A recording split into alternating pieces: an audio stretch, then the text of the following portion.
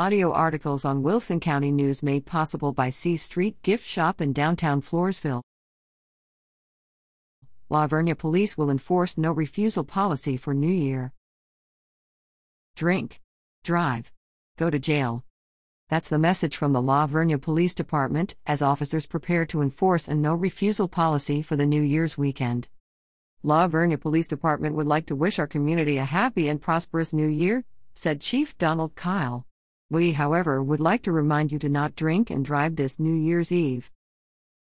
Officers will be out in full force to arrest intoxicated drivers. Citizen safety is the department's top priority, Kyle said. We will work hard to ensure that our roadways will be safe while ringing in 2023. He encourages revelers to plan ahead, organize a designated driver, or call an Uber/Lyft/taxi. Did you know? There were 25,261 drunk driving crashes in 2021 in Texas alone. As a result, 1,029 people were killed, that's one death every 8.5 hours.